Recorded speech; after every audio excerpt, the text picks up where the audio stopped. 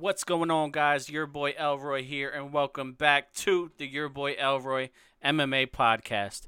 I'm your host, Josh Prepigina, and I'm here with my good buddy, Andre Rodriguez. Andre, what's up, man? What's up, Prep? Brother, it's been a long time coming, but we're back in YBE Studios. We are back. How's it feel? Feels amazing, man. You know what? It was worth it. I think that maybe even some time out of the studio, it just makes it feel so fresh. I've done a little bit of work on the studio since since the pandemic. Not that you did anything. You didn't create the coronavirus. But, dude, we're here. UFC 251 this weekend. Tomorrow, to be exact. And I am so excited. Yep. I'm trying to think if there's been a card that I've been this excited for. I guess there hasn't been one since the last Jorge fight.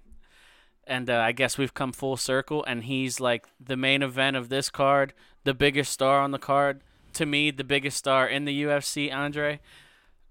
What do you feel? Because, it shows in our numbers that Jorge is a bigger draw for us. When Jorge fights, we get more, listens. Yeah. Congratulations. We have cracked over 4,000 downloads.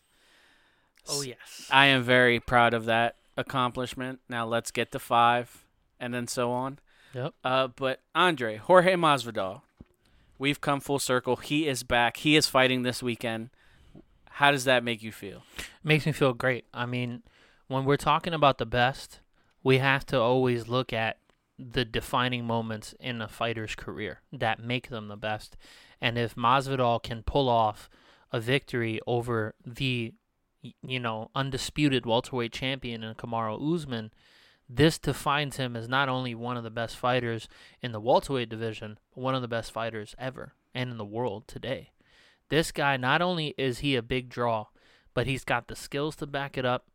And I feel that with the right game plan, he can really pull this off and be, a champion, like the one that he's always wanted to be. He's been chasing this dream since, the mid-2000s when he first started. He was a street fighter just like Kimbo Slice. And now we're looking at him at the pinnacle of the sport, making good money. He's got a lot of fans, making big moves financially. It doesn't get any better than this. But at the end of the day, this guy's got draw power. And he used it, and he got this fight. Now he's in the position that he's wanted to be in since he knocked out Darren Till. He said it. And now he's here, so I'm here for it. I'm super excited, and it's going to be amazing to see him, in that octagon. Yeah, before we get into the card itself, this week, UFC has been pumping out content since they landed on Fight Island. Andre, how do you think the UFC has leveraged the idea of a Fight Island? A lot of people were like, they've been there already. It's not really like this tropical paradise, but, the media coverage has been fantastic. What do you think? I mean, is it still cool, or is it just a name that got overblown? I mean, it's not everything it was cracked up, to be, but it's still pretty interesting. They're on an island, and it's secluded from everybody, and it's added on to the fact that these fighters have been fighting in the apex, no audience. So it's just adding on extra momentum for it to be dude, they're fighting on sand. Even though they're not, but technically they are. And it's beautiful because you think about it, it was the ultimate promotion. In this time, they were just look, there's no coronavirus over here in this island. It's going to be completely secluded. We've got an island. And it, the fans ate it up. There were some people on Twitter who was I don't buy this crap. From the beginning, they were they're not fighting in the sand. But it doesn't matter. It's still going to be a big event. And we're talking about one of the biggest cards ever. The only one that I can think that possibly could rival this was 217. And we know how historic that night was. I mean, that night was crazy. So let's just start, because full disclosure, this show is all UFC 251. Like, it deserves to be broken down. I'm going to read the early prelims, and then we'll break down from the top of the prelim card. So, starting off the night in the bantamweight division, Martin Day versus Davy Grant. Then we have in the women's bantamweight division, Carol Rosa versus Vanessa Mello. In the flyweight division, we have Rauling Paiva versus Zaglas Zugalov. And then headlining the early prelims, Marcin Tiburon versus Maxim Grishin. Moving on to the prelim card on ESPN at 8 p.m., which is, I feel like, the last time they were in Abu Dhabi, it was like a really early card. Yeah. I don't know what time it is over there for us. Or I don't know if this time is their time or our time. Do you know? I think they said that they were pushing more towards the United States fans, so I think it might be the exact time that they say, which is interesting. Yeah. So. Oh, yeah. I'm sorry to cut you off, but yeah, they said that we're going to be seeing the coverage like it was nighttime over here, but for them, they're going to be fighting at like 5 or 6 in the morning. Okay. Yeah, it's going to be weird. Yeah, interesting. So, starting off the night on ESPN, in the lightweight division, Leonardo Santos versus Ramon Bagatov. And then, in the featherweight division, your favorite fighter, Makwan Americani versus Danny Henry.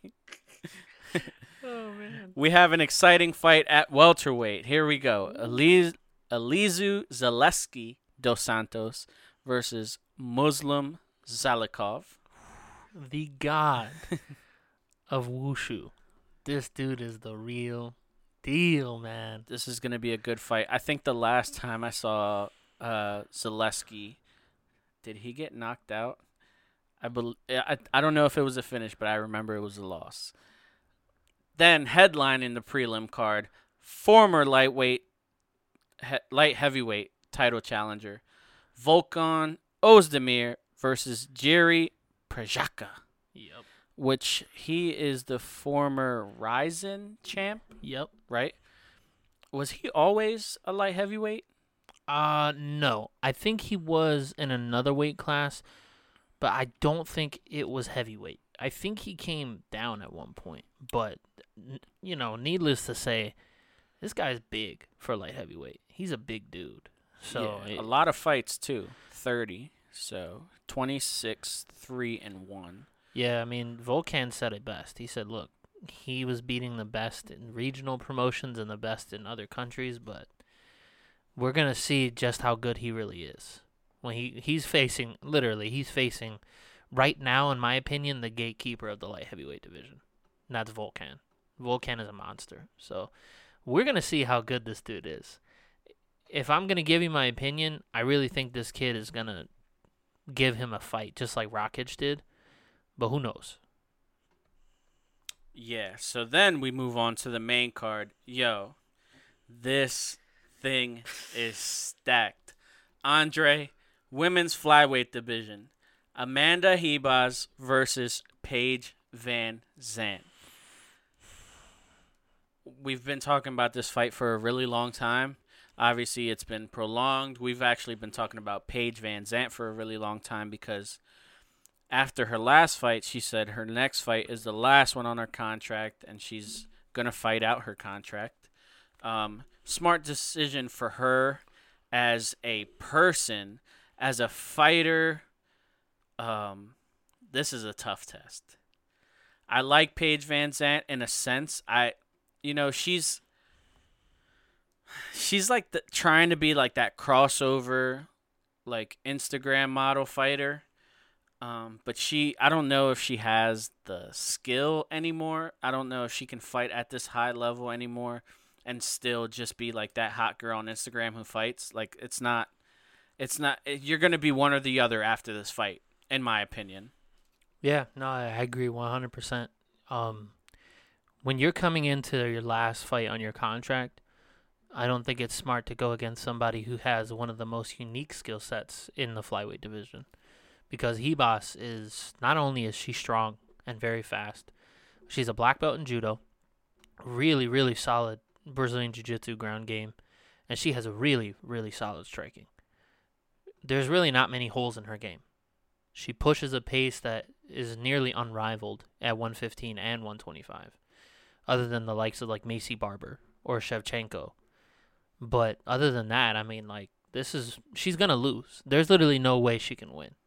Like, Amanda Hebas is really going to be another women's champion very soon. I feel like after this fight, people are going to realize that she's the real deal and she's going to get the actual, not to say respect, but she's going to get the exposure that she needs from beating Paige Van Zandt. So. Yeah, I believe my first view of her was against Mackenzie Dern. Yeah. And I felt really bad because I was rooting heavy for Mackenzie Dern. Like, it was cool to see that she came back so fast from having a kid. And I kind of wish that, like, her last fight was the first fight back because she looked so good in her fight not too long ago. Yeah. But Amanda Hebas is a beast. She's 9-1. There's nowhere else to go but up from here. She's that good. She is that good. In the women's strawweight division, Andre, something that I know for a fact you're excited for. A rematch that I didn't know I needed because I didn't think I wanted it at first. I will explain why after I say the names of these combatants. Jessica Andrade versus Rose Namajunas. Andre, the first fight, we covered it here.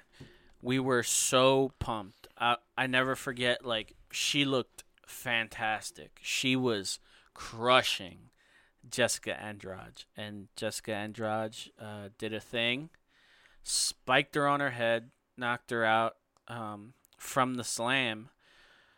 And after that, I didn't know if I would ever see Rose Namajunas fight again. After that, I didn't know that I wanted to see her fight again. And then they announced the rematch. And I was like, oh, this doesn't feel right. And then COVID happened. And, Rose was being pegged as the only fighter that was, like, not wanting to fight during this time. And we're here. She's going to fight Jessica Andrade. And if you watch Embedded, you can tell that her heart is in this. And I am ecstatic for her. Like, you have no idea. I need Rose in my MMA. She's great for the sport. Her personality, her heart, just her whole being. Like, she is what MMA needs. She is a perfect face for women's MMA. And if she gets this win and she can just keep rolling, like, I would love. This is like a women's dream fight. Like, her and Zhang Wei Li. Like, I cannot wait till that happens because I have a feeling that it will happen. Andre? Yeah. No, you and I, we share the same thoughts and the same sentiment in this situation. And I can tell you, this is the only rematch that matters to me. Like, listen, we have Volkanovski versus Holloway. That's the rematch. People wanted to see it, but guess what? He beat him fair and square. Rose Namajunas took a fight against Andrade, not only in her backyard, but in a very, what could be perceived as a hostile environment. A lot of times when you have Brazilian superstars that go back home to fight against other people, they don't always get received with that much love. And Rose took that on. And this is coming from a person, like she said, she suffers from anxiety and depression. That could have taken a huge toll on her, leading up into that first fight. But what did she do? She went in there and she smoked Andrade. She made her look like she didn't belong there. Way worse than what Joanna did to Jessica Andrade. Because, let's face it, Joanna was just picking her apart from the outside, but really running away from that power. Rose embraced it. Rose embraced that she was going to get hit hard, and she embraced that Andrade was not going to stop coming. And she had the perfect game plan. And it was just one subtle mistake that she made. And anybody could have made that mistake, you know? Sometimes when you go for that Kimura reversal, it doesn't always work out. But, at the end of the day, this is her coming out party. This is her chance at redemption. And I know that she's not going to let the same thing happen twice. Andrade doesn't have it. Not against Rose. None of those girls at 115 have it against Rose. And I can say that with the utmost amount of confidence. If Rose had to fight Joanna for a third time, she'd beat her. On Saturday, she's most likely going to TKO Andrade. And then when she gets to the title, we're going to see a fight that was not only bigger than Weili Zhang versus Joanna, but it's going to be better. And it's going to be real fireworks. But right now, this is the fight that Rose needs, not only for her confidence, but she needs it for her legacy. Everybody loves a good comeback story. And I've been behind Rose since before she was on The Ultimate Fighter. One of her first fights ever in Invicta, she scored a win via flying armbar. Who does that? And mind you, it was her first professional fight, I think. So she's always had the skills. And now we get to see her finally get that chance at redemption and prove to the world that she's the best. So, yeah, that's really my main event, in all seriousness. Like, I love Masvidal, but this fight means more to me than any other fight on this card. So, yeah. Very exciting fight. If you don't mind, I would love to read this quote. Just scrolling down MMA Fighting, something that she said during the scrum. I'm going to read it exactly how it's written because I can't paraphrase it. Namajunas is much better prepared to be a champion now than she was during her previous reign. It's a lot healthier now, Namajunas told MMA Fighting about her relationship to the title during the UFC 251 virtual media day. I feel like when you go to lift weights and you pick up the bar to see how heavy something is, that's kind of how my title reign was. I know how to handle it a lot better now, but I'm also not thinking past this fight. I'm focused on Jessica Andrade. I'm focused on controlling myself. I'm focused on showing up the best version I can possibly be, and that's all there is to do about it.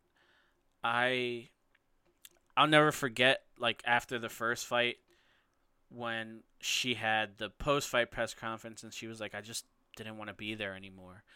And it's a shame because she looked so good. And, like, just all her will for that fight just, like, left her instantly. And then that's when she got finished. So I am beyond excited to see this. I think that, like I said, she is what MMA needs. She's not, like, and she's gorgeous, don't get me wrong, but she's not, like, this model type like Paige Van Zandt that, they're in it. She's not in it for the money. Yeah. Which I love. And also, I did root for, like, she was the one that I wanted to win the Ultimate Fighter. Yeah, me too. I thought she was awesome, like, on the Ultimate Fighter. But she took that L to Carla Esparza, and look where they're at now. So, yeah, it's crazy how that goes too. But even with Carla, like, you can look at Carla now in the projection of her career, and not much has changed. She still has the same style. There's really nothing. She throws a little more kicks, and that's it. But Rose, through every performance she's had coming up to that loss for the title, mind you, that was a title shot. So that goes to show you how elite Rose was. But you see the progression over time, right? Only 13 fights into her career. And right now, aside from Amanda Nunes and Valentina, who's better? Who's better? There's nobody. Because she has world-class jiu-jitsu, and she has world-class striking, world-class footwork. I mean, there's nobody in that division that can beat her. And it's a beautiful thing to see because she's humble about it. And she's the embodiment of what real martial arts is supposed to look like in this kind of sport. Yeah, we have big talkers. Yes, we have knockout artists. Yes, we have specialists. But when you have somebody that's truly special, that can do everything well and understands that it's a gift, right? But you have to work for it. That's when you see that MMA is in the right place, And I know she's going to go on the right path of like a George St. Pierre. Because when she was champion, even though it was a lot of pressure, she was graceful about it. So, yeah. You already know how excited I am. But let's get to the next few Yeah, fights. that's a great. Yeah, I don't even mind. Like, I can do this for these next 3 fights as well. Yeah. Andre, the first of 3 title fights for the vacant bantamweight title. Piotr Jan versus Jose Aldo. A lot of people upset. Jose Aldo's getting the chance. I think we've spoke about it where I understand. He is the bigger name out of everybody. Is he the better fighter? I don't know. We're going to find out. He's the more seasoned fighter. He's, like I said, I think the most important thing for the UFC is that he is the one with the name. And he's going in there with a tall task in Piotr Jan. Andre, this guy has world-class striking, as you say. Please break this down. Like, what? Let me actually ask you, what can he do, like Jose Aldo, to nullify it? Because we know that he's known for his leg kicks. Is he going to be able to, like, try to maintain, like, distance between them? Like, will he be able to manage that with leg kicks? Or do you think Peter Yan has a way around that, like, in his skill set? Like, when you look at him, do you think that he's going to be able to nullify that? Yeah, this is the thing, right? And I want to touch on this first. I understand where people come from where they say Aldo didn't deserve the title shot. But let's be real for a second. Other than Marlon Moraes, who has stepped up to want to fight Aldo at 135? That's all I got to say. Don't talk about it unless you were willing to say, I'll fight Aldo for the title. It was Henry Cejudo and Peter Yan signed and said, yes, I'll do it. But here's the thing. Aldo's style is completely dependent on countering and striking against a stationary target. Aldo will stand in front of you and throw combinations, and he has powerful leg kicks. Here's the issue, though. Peter Yan not only has excellent boxing, but he has solid footwork, and he utilizes switch fighting, something that Aldo does not utilize. So Peter Yan can cover distance at a much faster rate than Aldo. Aldo can lunge at people with real power and speed, but Pietro Yan's going to see that coming. And let's be real, although Aldo is a better jiu-jitsu player, Yan does have the better grappling overall. He has really good wrestling, really good sambo. So, in my experience, I've seen a lot of times that sambo has won against jiu-jitsu. Here's the thing, though. The only key to victory that Aldo has is he has to catch Yan coming in. He cannot let himself go first, because if he does, Yan will counter him. If he tries to throw a leg kick, Yan is going to throw a right hand straight down the pipe. So he has to be really methodical in his approach, because Yan, when it comes to striking, he does everything excellently. And like I said, he's not just going to let Aldo step into a beautiful right leg kick and damage him. He's not going to do that. He's going to step in and throw big punches, and he's going to make Aldo pay. And, Aldo's lost before via strikes. So there's definitely enough tape for him to understand what he needs to do. And Aldo has had a lot of problems in his career against guys who have better boxing. So, yeah, he's got to be smart. He's got to land combos to set up those kicks. And when he sees that he fakes a jab or a right hand and Yan comes in, that's when he has to throw big combinations. Because, when Yan fought Dodson, that's what happened. Dodson would little shimmy here, little fake, little feint, and Yan would overreact. And when he would overreact, boom, he would catch him. And Yan would be stunned like, oh, damn, I got hit. That's what Aldo has to do. If not, Aldo's going to end up getting knocked out. I can tell you right now. It's not going to be a 5-rounder because both guys hit like Mack trucks. And Jan's a finisher. And so is Aldo. So I can say that this is going to be one of the most high-action-packed fights. I can tell you that right now. And it's not that Henry Cejudo wasn't a fresh thing in the bantamweight division. Obviously, we've been used to like TJ and Henan and Corey, or Cody. I'm sorry, Yeah. but now it's just so fresh. Like Piotr Jan, how many fights has he had in the UFC? 3 or 4. A handful, maybe. Yeah. Jose's coming down, and then you got like Aljo, who's never had a shot at the title. You got Corey Sandhagen, who's still coming up, and then we have the resurrection of Cody Garbrandt. Like there's a lot of things to look forward to. All fresh matchups, almost Yeah. and then look at that. I did not even bring up the number 2 guy in the division and Marlon Moraes. Like, I feel bad for not bringing him up, but that's how stacked this division is. This is really exciting. Yeah, that's the thing. It's crazy because you still have to look at him. Like, he beat Aldo. So it's like, whether people agree with it or not, he stole the show. And at the end of the day, he'll have his chance. But we know clearly who's in line for the title, and it's Aljo. And we know that no matter who wins, there's a big chance that Aljo's going to beat the winner of Jan versus Aldo. It's just apparent. His grappling is just too good. I would like to see that.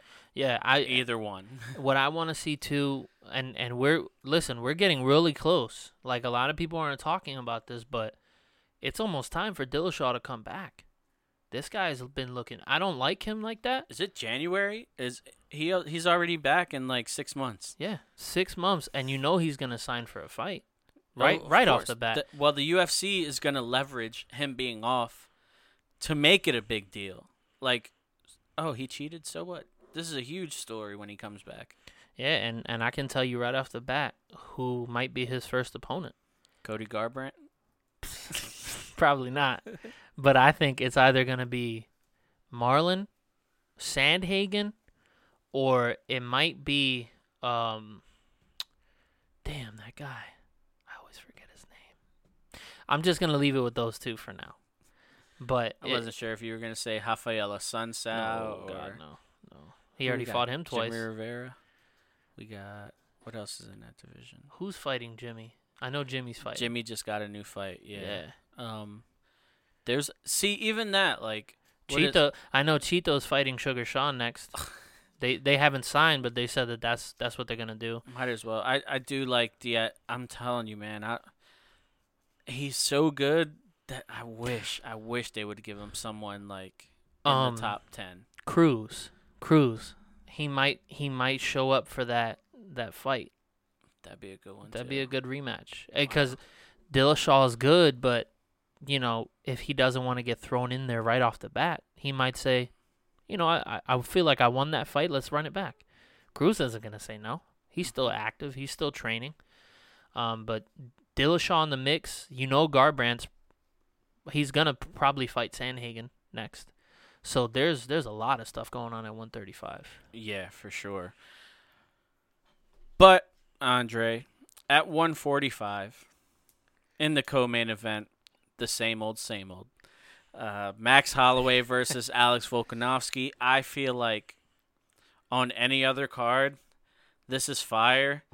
But even though they're the co-main event, I feel like they're lost in the shuffle. Yeah. Like, this fight didn't need to be on this card. But it is. So it's our job to break it down. I don't know how you feel about the stories of Max saying he hasn't sparred or, like, a lot of the stuff that we hear that he's been talking about, like, yeah, it's been different, virtual training camp. I don't know if I believe it, but Alex Volkanovski kind of saying that he just feels like Max is salty that he lost, like he's a sore loser. I don't think that stuff is needed. I feel like these guys have respect. Andre, what do you think about this fight? I mean, the first fight was close. I want to say that me and you thought it went the right way, but there was a lot of people who didn't. It was that close. Can somebody get a finish in this fight? because I think if it's close again, we're going to see it for a third time because there's really nothing in that division to do. I mean, both of these guys have the best chins at 145. Like that's clear, and they're really good at striking. But I think the only way that either of these guys can really get a finish is if one of them decides to go for broke.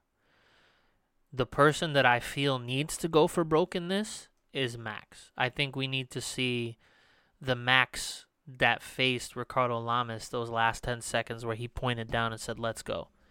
He's going to have to do that against Volkanovski. I'm not saying that it's going to go well for him because in the first fight, Volkanovski not only showed that he can take a punch, but he can give one, especially in the crossfire. So I can't really say that the lack of sparring might work against him or work for him. But the only thing I can say is when he was ready to fight Brian Ortega the first time, he ended up suffering a bit of like a brain damage, like a concussion. And I'm pretty sure that was from sparring. So maybe his approach was, let's come in here the safest way possible and let's just, go with it. But, what can you do? Everybody's kind of suffering when it comes to training. You got to find, like look at Usman and Gaethje. He had to make a home gym just so that way Trevor Whitman and him can train privately. So, but if you ask me, I feel like Volkanovski's skill set overall is, at this point, better than Max's. Max is a really good striker. He's got good takedown defense, decent jiu-jitsu, but I feel like Volkanovski's able to come in and out of the pocket and not take that much damage and still land consistently. So if anybody can probably get a finish, it's probably him. I feel like he can hit him with something that might really stagger Max. We've never really seen it other than the fight against Poirier, but it's possible. So imagine that, seeing Volkanovski finish him. That'd be pretty insane. Yeah, so I think since we're going to talk about it so much in the next fight, I think it's fair to bring up now. How do you feel about Max's star if he were to lose this fight? Like, do you think that it might be time for Max to move on from the UFC? Does he have a place anywhere else? He is still very young, and a ton of time left, but what do you think? I don't know. I think 2 losses in a row to the same guy. Now you don't have the belt anymore. You're fighting up. Like you have to fight down to come back up. Nah, I mean, I'm going to give you the clear, to me, what the clear decision would be if he loses his fights to just move up. He just got to move up. I think he can do well against a lot of the lightweights. Do you think it, but, I mean, we saw it, and it didn't end very well. But you know why? I mean, a lot of people say that, and they're like, oh, well, he fought a 155er, and look what happened. But here's my thing. He fought the best Dustin Poirier that we've ever seen. Like, that was his greatest performance. Mm-hmm. Even after he beat Dan Hooker, that was his best performance. He literally mauled Max, and nobody saw that coming. Max came back along, and he hit him with good shots, good kicks, but it wasn't the same thing. And I feel like, for example, let's give a perfect example, right? Let's say Max stays at 145. Who does he fight? Probably Zabit. Maybe Yair, like the winner of that. Maybe he fights Ortega again. Maybe he fights Chan Sung Jung. You know that there's a huge chance he's going to win. But why do that again to come back to the belt? Let's go to fresh waters, go to 155. He takes on someone like, Paul Felder and Islam Makhachev. Like, he really throws himself in the mix, fights someone dangerous. He might do well. His style is hard to deal with. And if he doesn't have to worry about a weight cut, where he can go 5 rounds with somebody and not be drained, his pace might be doubled. That's the one thing I think about. But if we're talking about him moving on, yeah, there's probably a great place for him at 1. I mean, imagine him versus Martin Nguyen. That's a big fight, so, yeah. Yeah, you made a lot of sense with the moving up in weight, but I just had such a bad taste in my mouth from that Dustin fight. But it's like you said, that's Dustin has never looked better, and Yeah. probably will never look better. But he's got his work cut out for him if he's gonna move up, Yeah. because it's not just Dustin. That is a There's Shark Tank. monsters. Yeah. There is a real like he would like anybody in the top 15 is a problem. Not even that. Like, there's big fights that people are going to be pushing. Once Max says, I'm moving up to 155, you know that the biggest fight people are going to push for is say, oh, well, you either fight Cerrone or you fight Tony. You know that him versus Tony is going to be crazy. Think about that. That's such a dangerous fight for him on the ground. But look, Cynthia Calvillo got a fight against the number one contender at 125, and she won. She beat her ass. And listen, look at what happened to Tony when he fought somebody who had decent striking volume for 5 rounds. Mm-hmm. Imagine Max, no weight cut, really? Like he walks around at what 170, only has to cut 15 pounds. He goes in there, knows he's gonna have fun. The power is gonna be there from Tony, but it's not gonna do anything. And Max is gonna keep coming. So you see guys, and they have to be at their best. And this is the evolution for Alexander Volkanovski. That was the evolution for Poirier. It was the same thing, like even bringing this up, like with McGregor. Like, how would he do if he fought him at 155? Well, that depends. If McGregor tries to go for the knockout for 3 rounds straight, he's going to get his ass beat and probably TKO'd by Max. And that's the danger. I just feel like he'll just have to change his style like RDA did at 170. He wasn't focused on knocking people out. He was just focused on outstriking them, outpacing them, and looking good. And Max just will do the same thing. So, yeah. Wow. This is why you're here. Right before we break down the main event, I want to thank all people who bought merch throughout the month of June. All those profits are being transferred now from Teespring to my PayPal account. Once that happens, I think I did it on like Sunday. I transferred everything, but it takes 7 days. So once that happens, we will put up a post with our donation to the charity that I still have to figure out which charity because I want to make sure that it goes to the right people. But thank you guys so much. I am more than overwhelmed with the support that we received from you guys. And we just ask that you guys keep buying.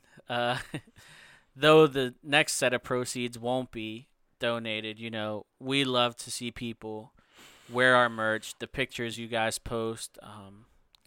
We love it. Please, if you did buy a shirt, tag us on Instagram, on Twitter. And, rep the brand and tell your friends about us because I think that we do this from a place of, like, love. We don't do it for money. And really, the only reason we have merch is because we wanted to wear it, and we love the idea of you guys wearing it.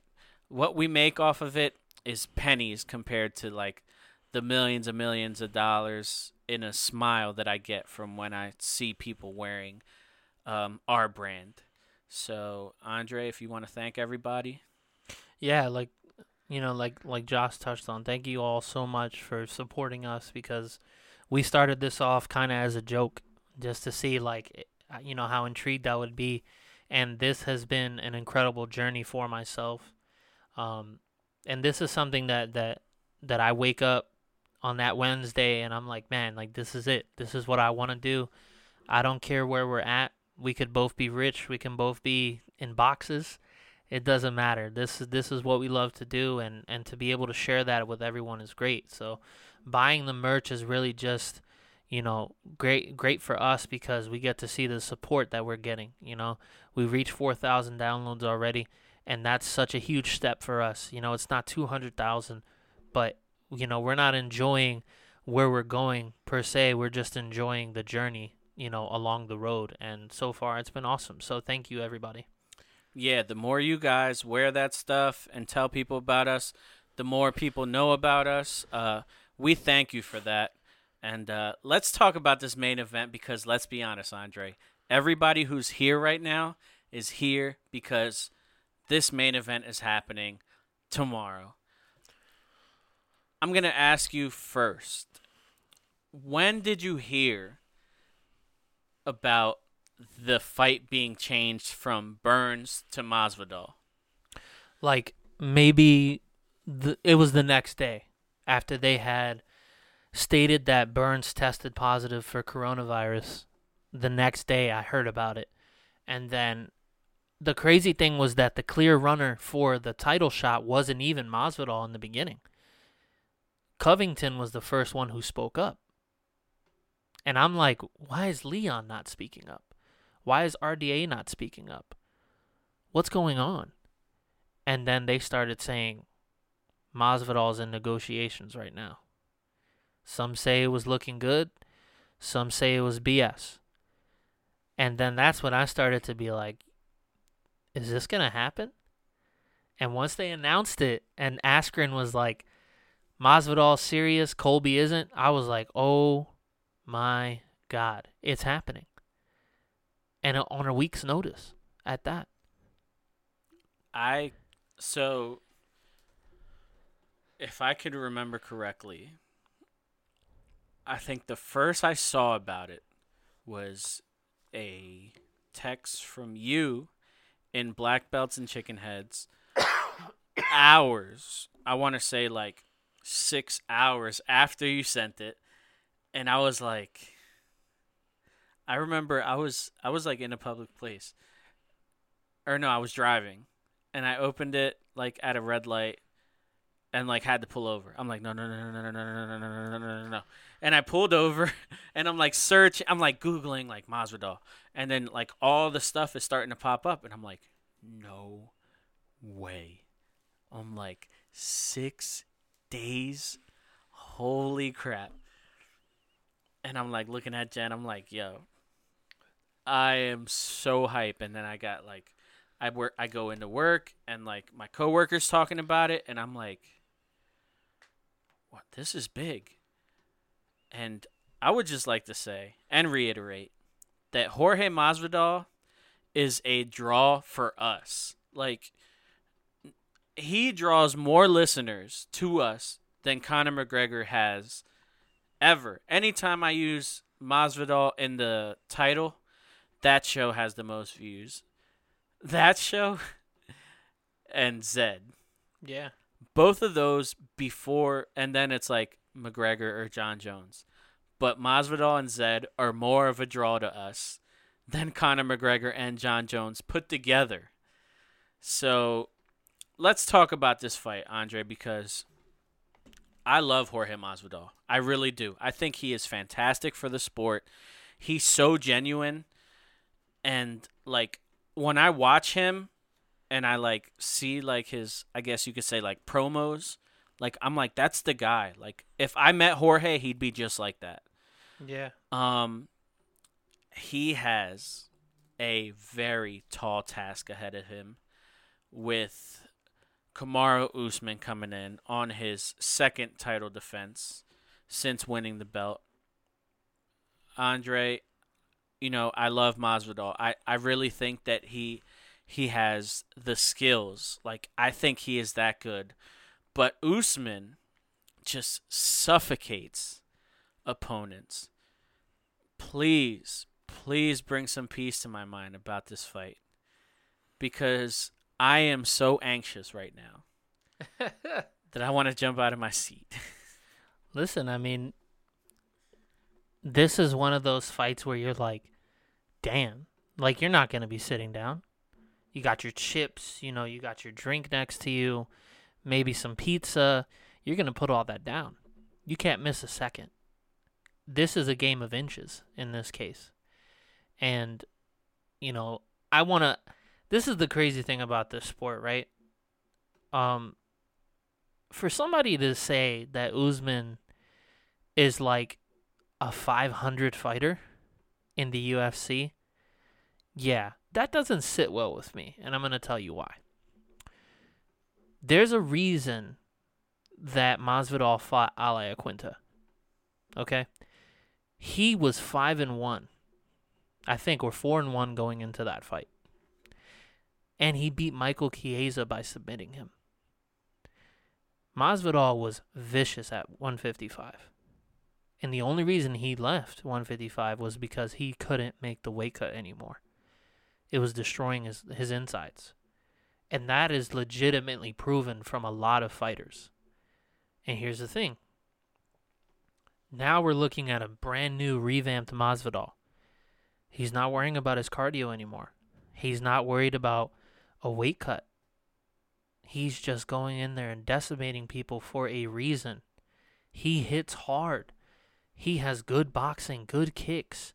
He's very well rounded. He doesn't get enough credit for it. And for Usman to just think that Masvidal's this bum who's overhyped, if anybody has a lot to lose in this situation, it's Usman. Forget the fact that they'll make excuses. Oh, well, he fought on 6 days' notice. BS. BS. Because your style, and this is my thing, when you're a wrestler, a collegiate wrestler doesn't just prepare for one wrestling meet. Okay, there's tournaments. These guys are wrestling weekly. They're practicing every single day. You're always on weight. Ultimate Fighter, the same thing. You're always on weight. Don't give me that crap. Your style is supposed to nullify that. So what will that say about you if you get knocked out? It'll say that you're the bum. And I'm going to be real with you. Yes, he beat Maya. Yes, he beat RDA. Yes, he beat Leon Edwards. But anybody can beat you when all they're doing is pushing you against the cage and hooking your legs and taking you down. It takes somebody with real skill to be able to nullify the striking and decent grappling of a guy like Masvidal. So I want to see him put his money where his mouth is. Because I'm sorry, even if they're taking Usman as the clear victor in this, he's the real underdog. Because not only does he have everything to lose, but, there's a huge discrepancy in the striking area. So what will you do when you don't get that first takedown? And what will you do when you get the takedown and he gets right back up? What are you going to do? Because he can't go based off of the fact that Covington said, oh, well, he's going to wrestle F him and give him a 50-45. Dude, wrestling is different when you're getting punched in the face. Renzo Gracie said it best. You're a black belt until every punch hits you, then you go down one belt. And that's the story of this fight. Can Usman last? Because wrestlers get tired too. I mean, you've seen it. There are some wrestlers, they'll keep Curtis Blades. 5 rounds of just pure nonstop trying to get the takedown, that can wear on you. That's a full body motion, shooting down for the legs. And if you can't get a guy down easily, you're fighting for that takedown. And he has to worry about elbows, knees to the head. There's so much at stake. But that's the only clear victory for Usman. And I don't think he's going to be able to pull it off. I think that somewhere in between those exchanges, and I'm going to give you my prediction now. Somewhere in between those exchanges, I feel that Masvidal is going to catch him with a knee, an uppercut, or a kick to the head that was meant to go to his body, and then Usman ducks. Kind of like how Cejudo caught Dominic when his head was low. He's going to get caught with one of those. And I feel like he's going to get put to sleep. And the way I think he's going to get really hurt, and he's not going to be able to recover, and Masvidal is going to maul him. So rest assured, I'm telling you my prediction now. I feel like Masvidal is going to be the new champ. I would love that. Now, if you look back at both of their last fights, Masvidal facing Nate Diaz, who is a fantastic jiu-jitsu practitioner, as well as someone who strikes very well. And Kamaru facing Colby, who has, how do I say this? Colby had all the bad blood. So we knew that fight wouldn't be, how do I say it? we knew it wouldn't be what you thought it would be. A snooze fest. A snooze fest. Just the it wrestling was match. Just because they hated each other so much, we knew they were going to go for broke. And Kamaru did, and he came out on top in the end, but I thought Kobe looked fantastic. Now we're talking about Jorge Masvidal, whose striking is light years. Now, he might not put out the volume that Colby does, but I don't think he has to with the power and precision that he has. Now, this is a fight that I think Kamaru is going to lean so heavy on his wrestling that, like you said, I completely agree. He's going to walk into something that he will not see coming. Mm-hmm. Now, if it's not that, he probably will ride it out for 5 rounds and outpoint Masvidal. But the question on this guy's cardio is ridiculous to me. Like, you're telling me that you don't think Jorge Masvidal can go 5 rounds. A guy with how many fights? 60? Or 50 fights going in this fight right now, right? He's at 49, I believe. Mm-hmm. This will be his 50th fight. You're telling me that guy who's fought 50 times on his pro record, fought in the backyard. Do you remember his backyard fight? Like the famous one where he just won't go down? Yeah. And he just kept swinging and swinging. You're telling me that guy doesn't exist anymore? Yeah. And you're talking about a dude, he wasn't even experienced then, but he has that dog in him. Look at who he's trained with. Yoel Romero, Colby Covington, Robbie Lawler, T. Wood. Come on, dude. He's faced some of the best grapplers in training. You think he's not going to be ready for your little single legs and shoots to push him back on the cage? Listen, I hate to say this because people will say, oh, well, that's dumb because this guy's not as good as Usman. Cesar Ferrara was a legitimate middleweight, 6'2", 185 pounds. He was not doing well at middleweight. He cut down to 170. That was Masvidal's return to welterweight, okay? He was smaller. You could see the love handles he had because his body was not used to walking around at that much weight going into an actual fight. He fought a dude, and let's be real, he fought a dude 2 weight classes higher than him, and he knocked him out. What did Cesar try to do? He tried to strike with him. Didn't go well. He tried to grapple, and he clearly had a size and strength advantage. He couldn't take him down. And what did Masvidal do in the clinch? The same thing he did to Nate Diaz.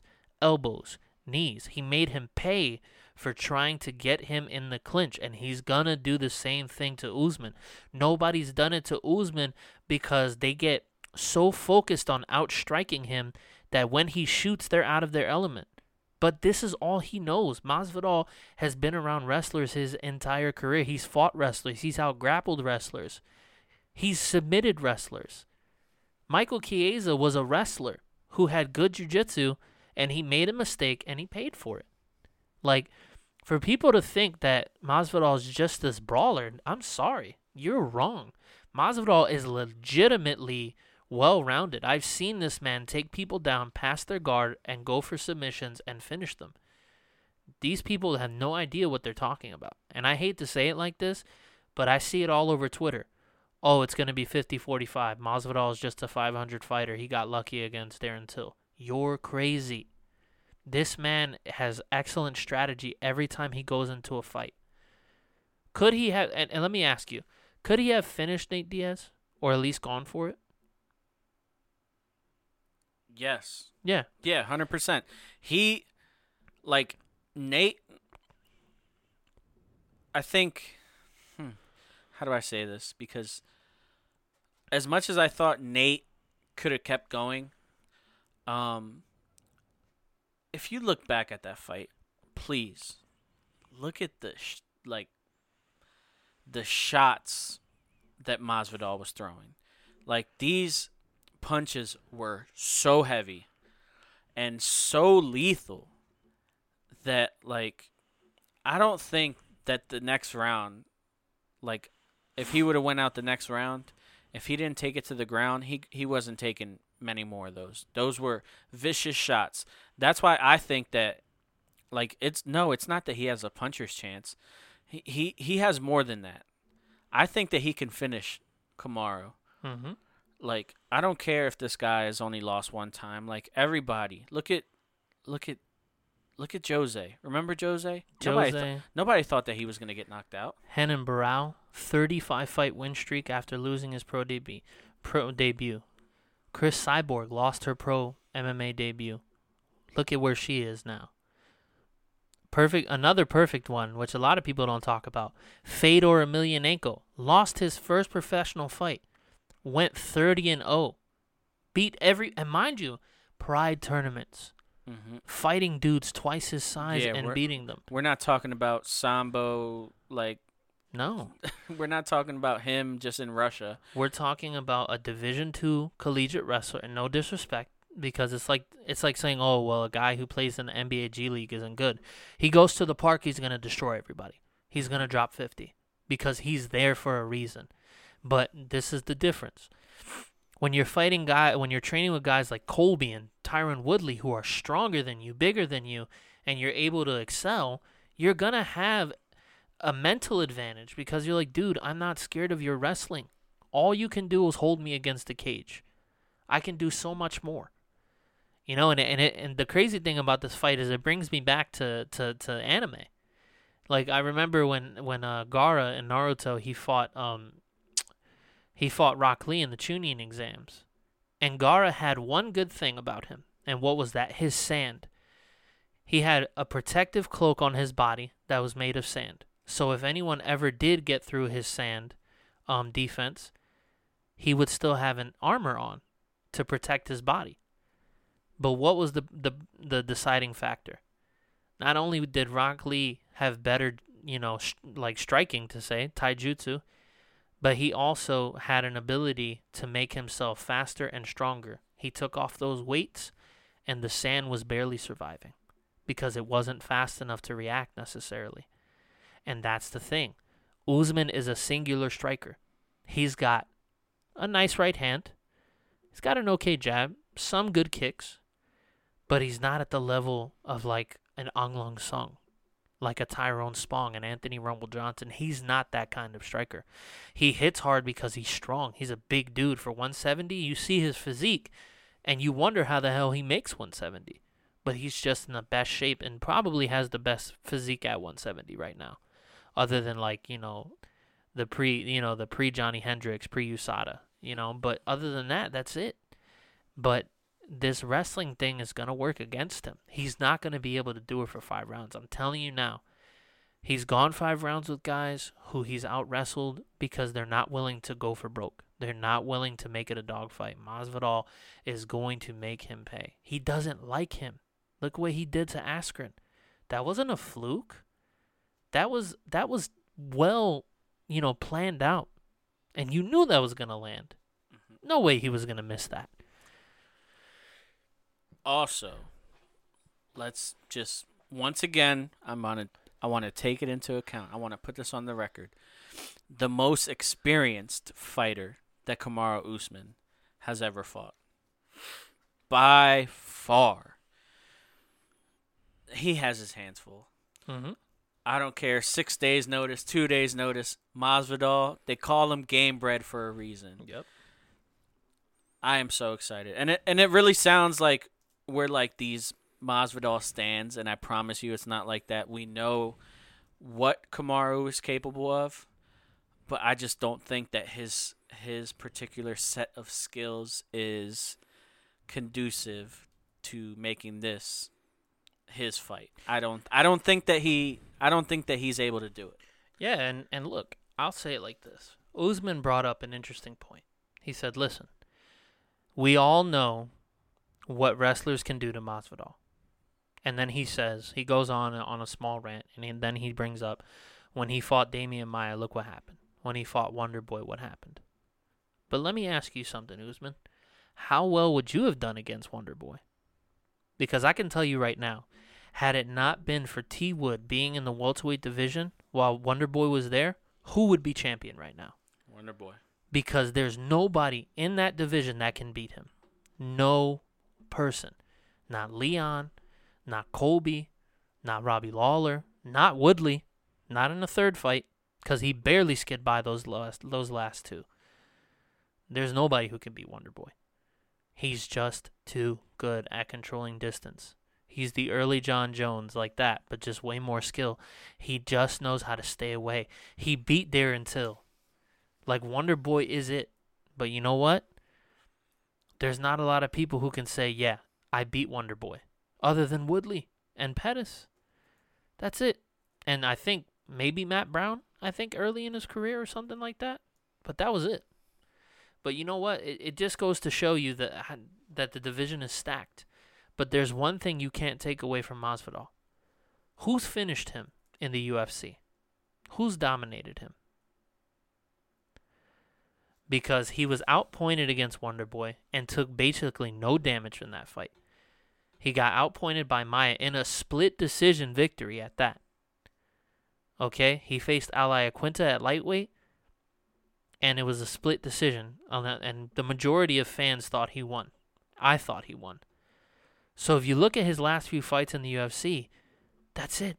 It's just been him getting outpointed, thinking that he was ahead and then not doing enough. But no one's ever outskilled him. There's a huge archive of highlights of him just outclassing guys for like 2 rounds and then just not doing enough to get the win. Of course somebody's going to not want to strike with him. But you know what? I mean, don't you think after all these losses, basically the same way, that he wouldn't get it right? You know, he could have tried to finish Nate, and that was the point I was trying to make, but he didn't. Why? Because Nate's dangerous off his back. Only somebody that had been training and watching Nate would know that. Nate's a superstar. So, of course, he would know. And that's what we're going to see. We know that Masvidal, although he does let himself get pushed to the cage, he's not just going to allow himself to get backed up without throwing something. So, yeah, let's see what happens. Yeah, I cannot wait for that fight. But the final thing, just a note, Ariel Helwani tweeted, Jorge Masvidal is out of quarantine in Abu Dhabi. His manager, Abraham Kawa, told ESPN. Masvidal has now passed 3 COVID tests since accepting the Kamaru Usman fight last week. He will have to pass 1 more following Friday's weigh-ins to be cleared to fight. So you guys are listening to this. Hopefully by the time you guys are listening, Jorge will be weighing in. And, yeah, if not, Andre and I will probably go live on Instagram. Freaking out. To cry. Yeah. So, thank you so much for listening. This has been this week's YBE MMA. I am Josh Prepigina. You can find me on all forms of social media at Elroy Preps in one word. You can find the show on Instagram at YBE MMA Podcast. You can also find our merch on teespring.com/stores/YBE MMA Podcast. Andre? Everyone, you can find me on Instagram, Twitter, and Twitch under the name Flow State Dre, and you can also find me on Facebook as my regular name, Andre Rodriguez. Thank you all tuning in for the return of Josh and Andre at YBE Studios, and we always appreciate your support. Yes, Andre, I couldn't have said it better. If it's your birthday, happy birthday. Enjoy the fights this weekend, and we'll see you next week.